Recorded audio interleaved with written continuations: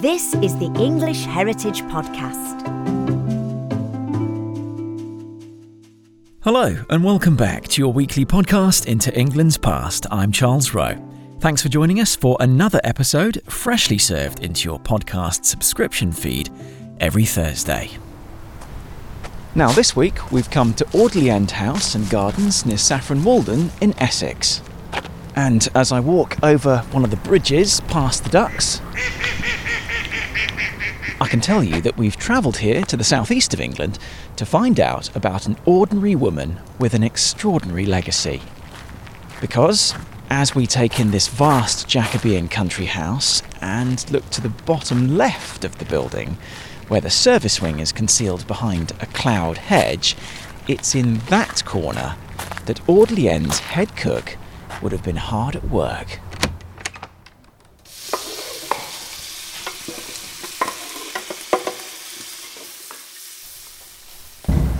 I'm Dr. Andrew Hann, and I'm head of the historians team at English Heritage. Andrew, we've fast-forwarded about 140 years or so, and we're standing in the kitchen. We're here to talk about a fascinating character from this building, and this room's past. Who is she? This is Mrs Crocombe, and she was the cook here at Audley End in the 1880s. Do we know exactly when? We know that she arrived around 1880. We're not absolutely certain, and she was here until 1884. Who did Mrs Crocombe actually work for? Who owns this property? Well, in the 1880s, the owners of this house were Lord and Lady Braybrooke, that's Charles and Florence Neville, and they'd been here since 1861 when Charles inherited from his brother Richard, who died fairly young. So they'd been here for about 20 years, and they had one daughter, Augusta, and she'd just left home at this point, so they're living just the two of them in this house with, obviously, a band of 30 or so servants. It's quite a lot of servants for just two people. It is indeed, yes, but when you've got a large house like Audley End to run, there's a lot of things that need you doing. And the gardens as well, of course. Exactly, yes, the very extensive gardens here. Well, we'll get out to them a little bit later, but talking more about Mrs Crocombe specifically, during her time here in the 1880s, what was her daily life like? Well, Mrs Crocombe probably wouldn't have had to get up quite as early as some of her kitchen maids who were doing some of the preparatory work, but she would have been up probably by 7 o'clock, getting ready for the day, trying to work out what meals were going to be served that day, if she had all the ingredients that she needed, speaking to the various kitchen maids and scullery maids to make sure they knew what they were supposed to be doing, giving them their duties for the day, and then they would start doing all the chopping and preparing while Mrs Crocombe was sort of maybe going through the recipes and the menus for the day. But her main role was to sort of prepare the posh stuff for the family's table, and also to sort of prepare the plates to go up to the dining room. She would have been doing all the sort of coordinating activities. She would have been liaising with Lady Braybrooke and the housekeeper to sort of know how many people were going to be dining that evening, what the menu should be. So she would be devising the menu. Then she'd had to liaise in terms of what produce was needed, go and talk to the kitchen gardener to see what there was in the kitchen gardens, but also talk to the housekeeper about what provisions they needed to buy in as well. So it's quite a responsible job. She had to sort of really, she was in charge here. Mrs Crocombe, she's a Mrs. Did she marry at some point? She did. I mean, all cooks tended to be called Mrs. if they were a female cook. That's just as a mark of status. Really? While she was a cook here, she was unmarried. And actually, it was quite unusual for an aristocratic family of this type to have a female cook.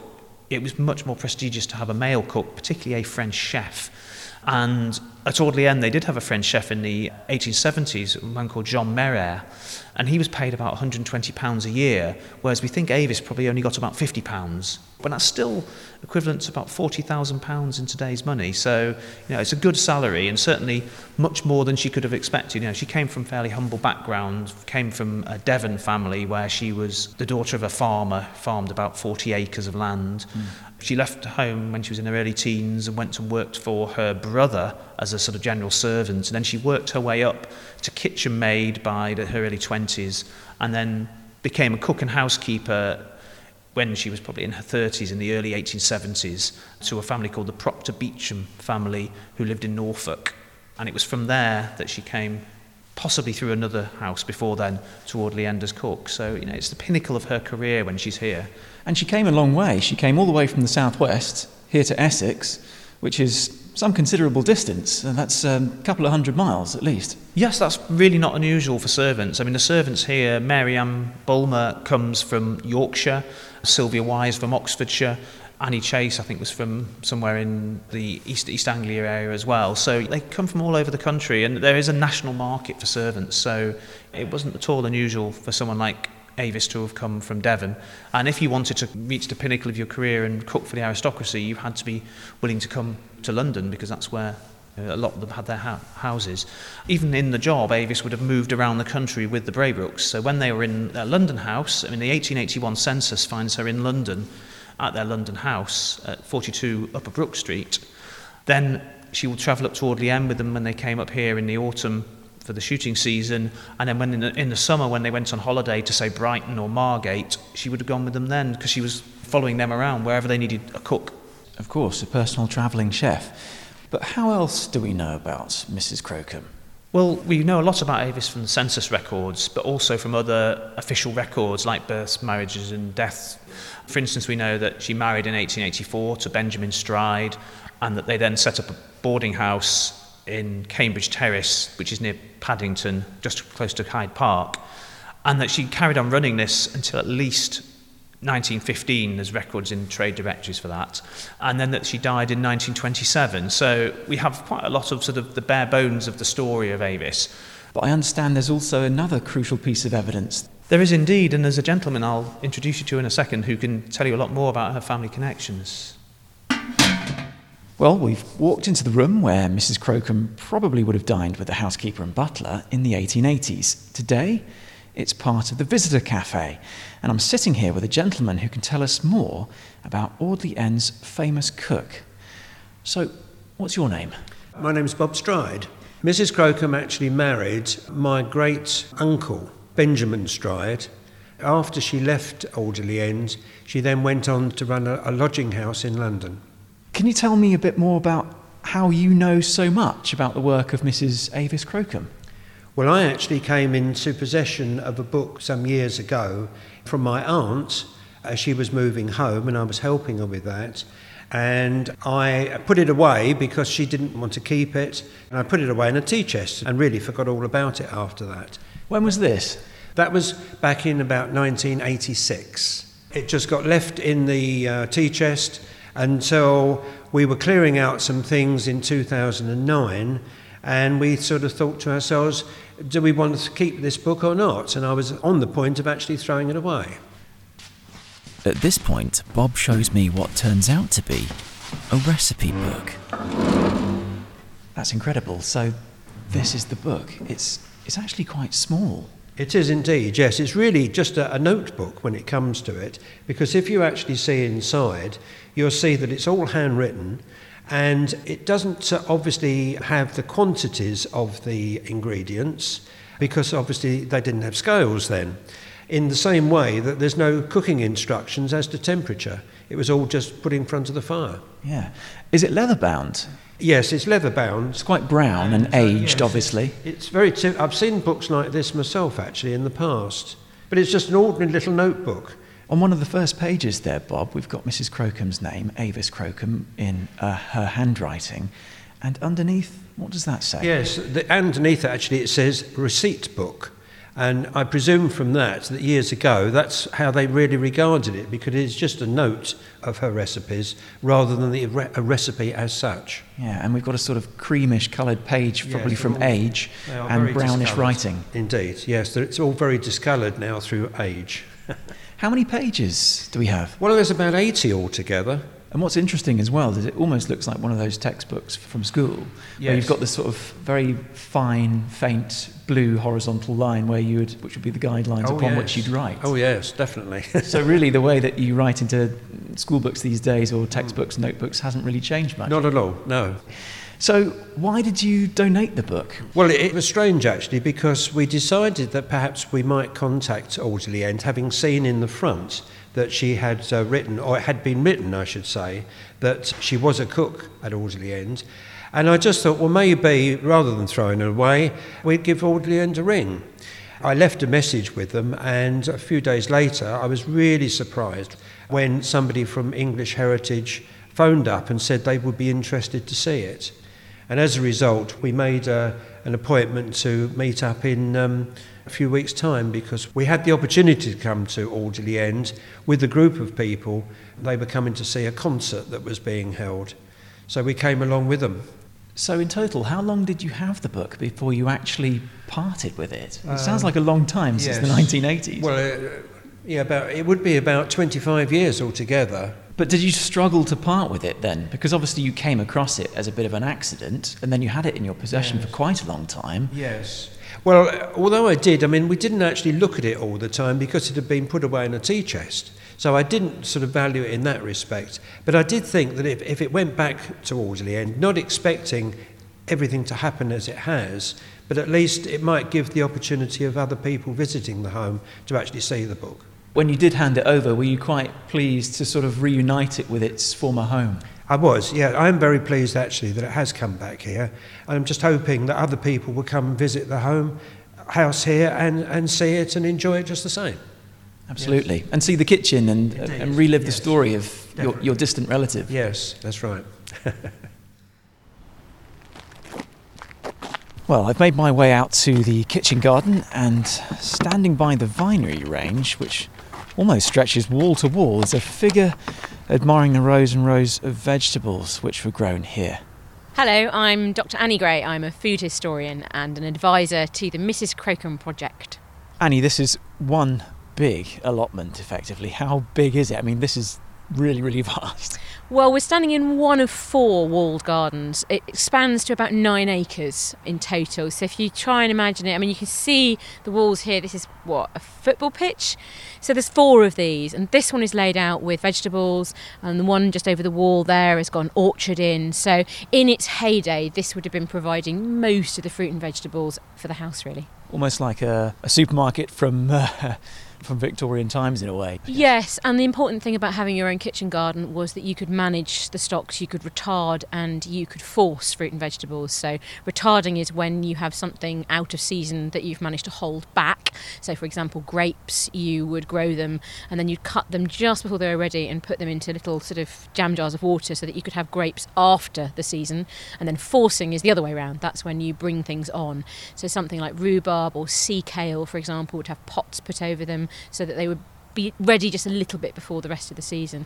And if you look behind you at these walls as well, you can see there are espaliered fruit trees all the way around the garden, and they're on every single wall. And the management of this was absolutely crucial and brilliant. So if you're on a north-facing wall, you get your fruit slightly later than if it's on a south-facing wall. You grew the specific varieties for each wall. You could have, if you were an aristocrat and you had a kitchen garden like this, you could have whatever you wanted in terms of fruit and vegetables at any point throughout the year.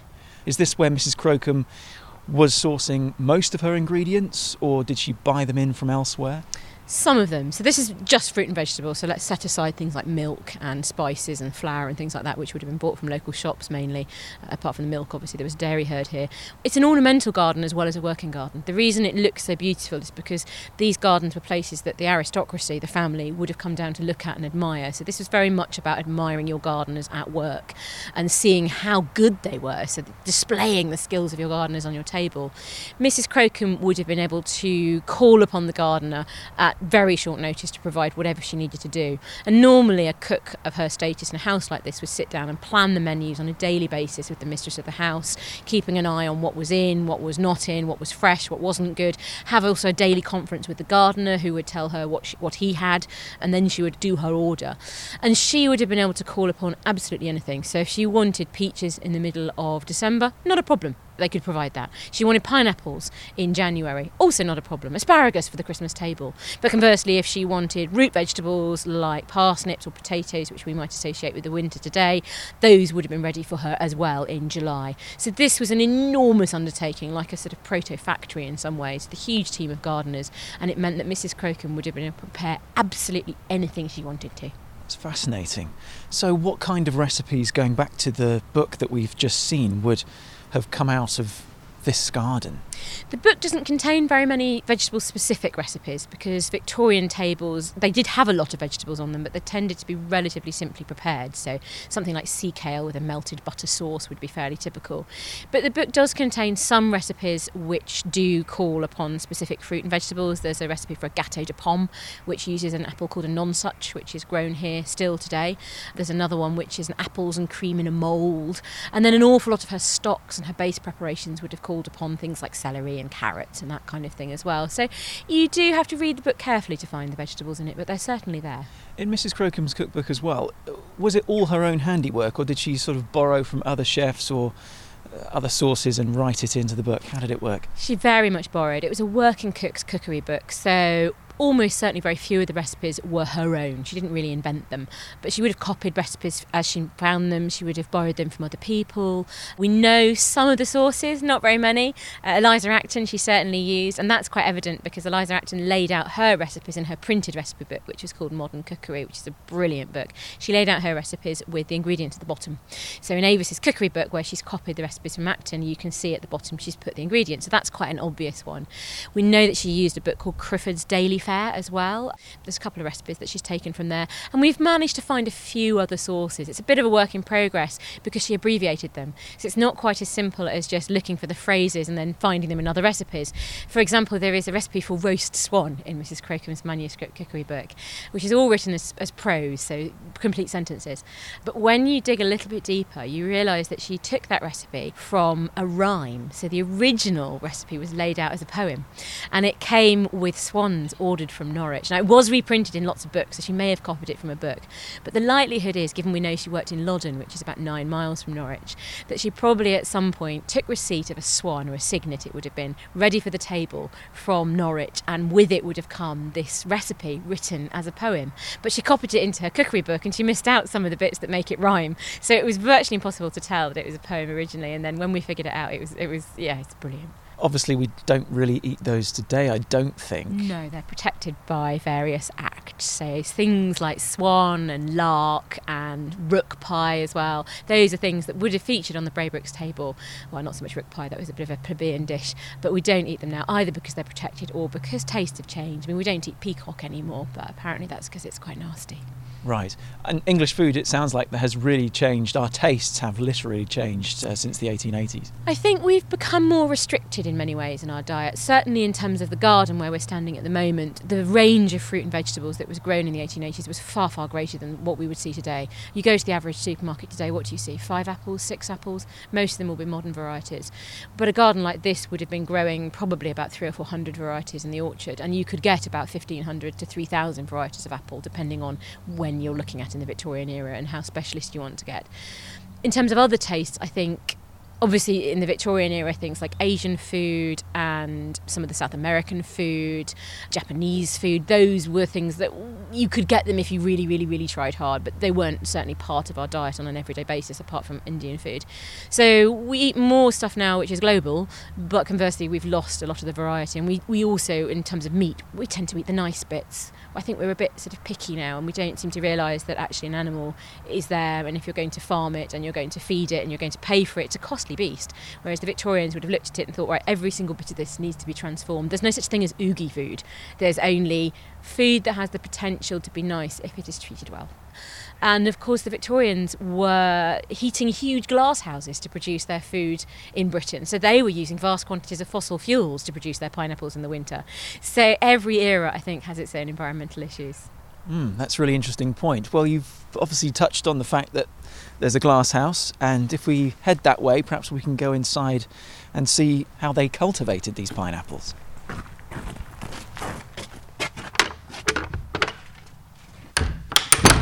Annie, we've come into the glass house, and this is where Mrs Crocombe would have got her pineapples grown from.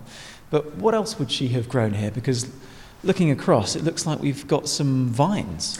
Yeah, so these Glasshouses like this were often known as pinery vineries, and the way in which vines were grown, as you can see here, was very specific. So this glasshouse is sort of a lean-to, so it's got a roof which is at 45-degree angle to the wall, and the vines have got their roots outside. So you grow the vine outside the glasshouse, and then it comes in through a hole in the wall, and then it is grown up against this huge, beautiful window. And at the moment, the vines are actually horizontally across the room because the gardeners have taken them down for pruning. They're all on pulleys, so they can be pulled back up to the ceiling. But glasshouses like this were used for almost anything you can imagine. So you could put nectarines in them, you could put in your cucumbers. Again, some things would be grown outside so that they would be ready at a certain time of year. Other things would be grown inside so they'd be ready a little bit earlier, or perhaps be a little sweeter, and they'd be brought back in as well to be protected. So these in the day would have been a hive of activity. Mrs Crocombe probably didn't visit them very often. I mean, I'm sure she had visited the gardens on a few times, but it wasn't her who would come out and pick things. She'd be sending down orders, and the gardener's boy would be bringing them up in a barrow. And we're joined again by Dr. Andrew Hand, who we met in the kitchen at the start of this episode. Andrew, welcome back. Now, I've heard on the grapevine, no pun intended, that Mrs Crocombe can not just be experienced through this cookbook, which is here at Audley End, but there's also a series of videos that people can see. There are indeed, yes. We've been, since 2015, when we became a charity, and we decided we really needed to sort of publicise the organisation, and this was seen as something that would really have some traction with visitors. So we started filming them then, and they've gone from strength to strength ever since. And this is a YouTube channel, Annie? Yes, it's the English Heritage's YouTube channel. So if you were to go to a search engine and type in English Heritage, the Victorian way, you'd get both Mrs Crocombe's videos, but also there are a few with the gardeners. There are some about horsemanship. There's all sorts of bits and pieces, although it's got to be said that Mrs Crocombe does form the bulk of it. The reason they exist actually is because when English Heritage was given charitable status, they looked at their YouTube channel, which at the time was quite a mishmash of things. And the best performing video is a video of Cathy Hipperson in role as a cook, not Mrs Crocombe, just a cook, cooking a Christmas pudding, and it consistently performed very, very well. So they thought, well, can we do something about this? And of course then realised there was already an existing project, which is the interpretation project here at the house, where there are girls and the occasional boys in costume, in character. There's already a cook, there's already a person who plays the cook, there's already an existing story, there's already, thanks to Andrew, a huge body of research. Let's see what we can do with this character. So the first few videos were based on Mrs Crocombe, really because we already had all this information and a site to film at, and they've just gone from strength to strength. They are now getting, at their maximum, they get about 2 million hits for each video, which is extraordinary.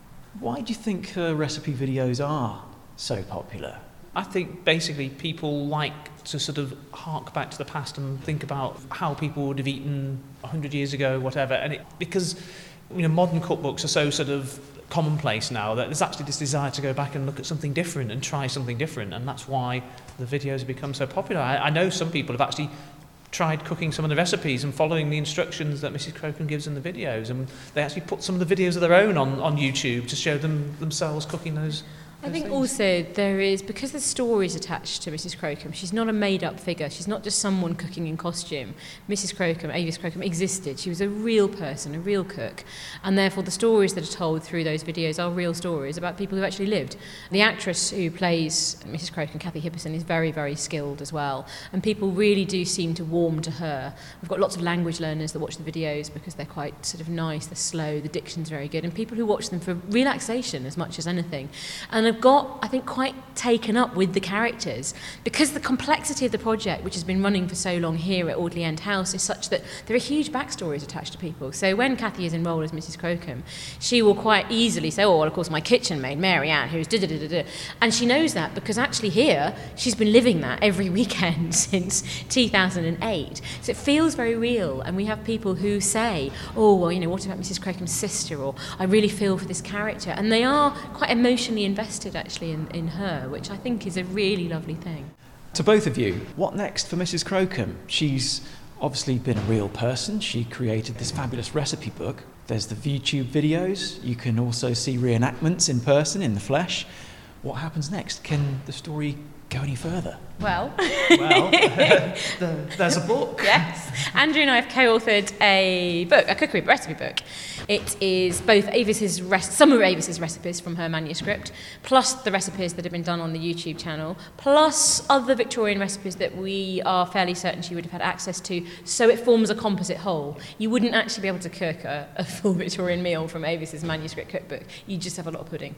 So we've sort of added in other recipes so you could. Andrew's done lots and lots of genealogical work. Yeah, so we've got a bit of a sort of introduction there when we sort of talk about what Audley End was like at the time. We talk about Mrs Crocombe herself, her backstory and what we know about her and her family, and also what we know about the kitchens at Audley End and how they would have functioned in the past, in the time when Avis was here. Yeah, and every recipe is contextualised. There's an introduction about each recipe. There are loads of facts that Andrew and I have come up with that are just cool, interesting things about either Mrs Crocombe or Audley End or Victorian food or whatever it is. So it's packed full of stuff, and it's also been beautifully photographed. Has it been difficult creating this recipe book? Was it a bit like doing a banquet, or was it more like a labour of love, a dinner party for friends sort of thing? I'm not sure I should answer that. It was a mixture of the two. I think both of us have been emotionally involved with this for so long that it does feel a bit like sort of closure, really. Yeah. We came up with this idea of doing a cookbook pretty much in 2008-9, didn't we? We said, let's do it, and it didn't happen at the time. No, and so we've been trying to get something done with it for so long that it feels right. That doesn't mean it was without pain. Selecting recipes from Avis's manuscript when a lot of them are essentially the same, that was quite difficult. Selecting other recipes to match that would be replicable at home, that was quite difficult. So we worked with a really good team of chefs to pull the recipes together to modernise them. And also because we're very conscious that the YouTube audience is global, and therefore this book will have global sales. Hopefully lots and lots of people will visit Audley End and lots of other sites and buy it on site, but it did need to be converted for American cup measurements, and I do not understand why they exist. So I imagine going through and like modernising all those recipes must have been quite a slog as well, and putting the modern versions of them all in. And of course she uses imperial, but some of her older recipes are almost certainly pre-1834 imperial, which is different to post-1834 imperial, but is the same as the American imperial, but then we didn't want the American imperial, and then this table, just even don't go there. Looking ahead to the launch of the cookbook, obviously, what are your favourite recipes from it, if you can choose one each? I like the gâteau de pomme, I must admit. I've actually tasted that one, which is one of the few I've actually tasted, because when we had a film shoot here, we actually had some of it, and I think I was a bit greedy and took several portions. That's apples, isn't it? It is, yes. Yeah, it's a really good recipe. I would have to go for the amber pudding. I'm not normally a sweet person, but the amber pudding is one written not in Mrs Crocombe's handwriting, actually. It's written in somebody else's handwriting towards the end of the book, and it's a very simple steamed suet pudding with a lot of orange marmalade in, and it's really good. Can I have a second one? Can we go for the apple dumplings as well, which kind of combines both of them, because there's marmalade and suet and apple, and it's not one of Avis's, it's one of Eliza Acton's, but my God, it's good. Well, I'll tell you what, let's go and have lunch, and you can tell me about all the other things that you'd like to eat as well. We'll go and get Bob, we'll go for lunch.